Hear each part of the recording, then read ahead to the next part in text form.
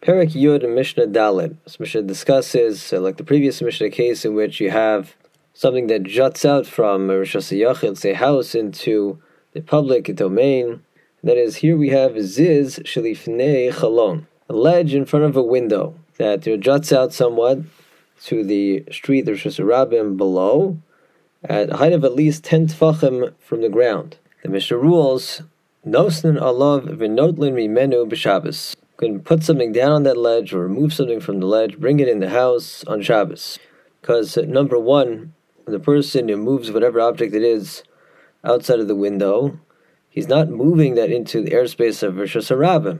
As we learned in the previous Mishnah, Rosh Hashanah only extends 10 tfachim from the ground of Rosh Hashanah. So the airspace above this ledge is a makom b'tor, it's an exempt area.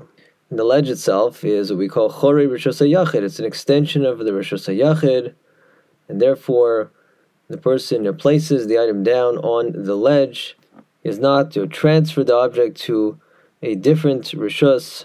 He's just putting it down in another spot in this Rosh Hashanah, so there's no issue. However, the Gemara qualifies that this is only practically permitted if it's something that if it would fall down onto the Rosh Hashanah, it would break. So if it's a breakable flower pot, but if it's sturdy, if it would survive the fall down into Rosh Hashanah, then it's rabbinically forbidden to put it on the ledge, lest it fall into the Rosh Hashanah and the person might forget himself and carry that from the Rosh Hashanah into his house, which would be a biblical violation of Hotzah. The Mishnah teaches another leniency that halachi is Omed Adam b'Rosh Hashanah u'metaltel b'Rosh Hashanah. Person standing in a private domain extend his hand into the public domain and move objects there. And conversely, b'Rosh Hashanah u'metaltel b'Rosh Hashanah. When standing in the Rosh Hashanah, can move his hand into the Rosh Hashanah and move objects in there.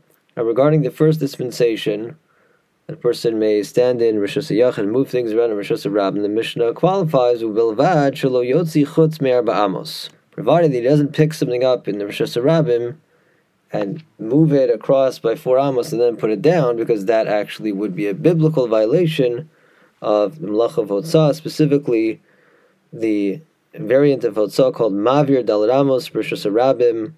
The act of picking something up in Rosh Hashanah and placing it down 4 amos later is a biblical violation of Hotzah, so a person must make sure to avoid doing that, but just to move it around, something that doesn't need to transfer to the other Rishus, just for whatever reason wants to adjust it, move from point A to point B, right close by, and then other Rishus, that's not an issue.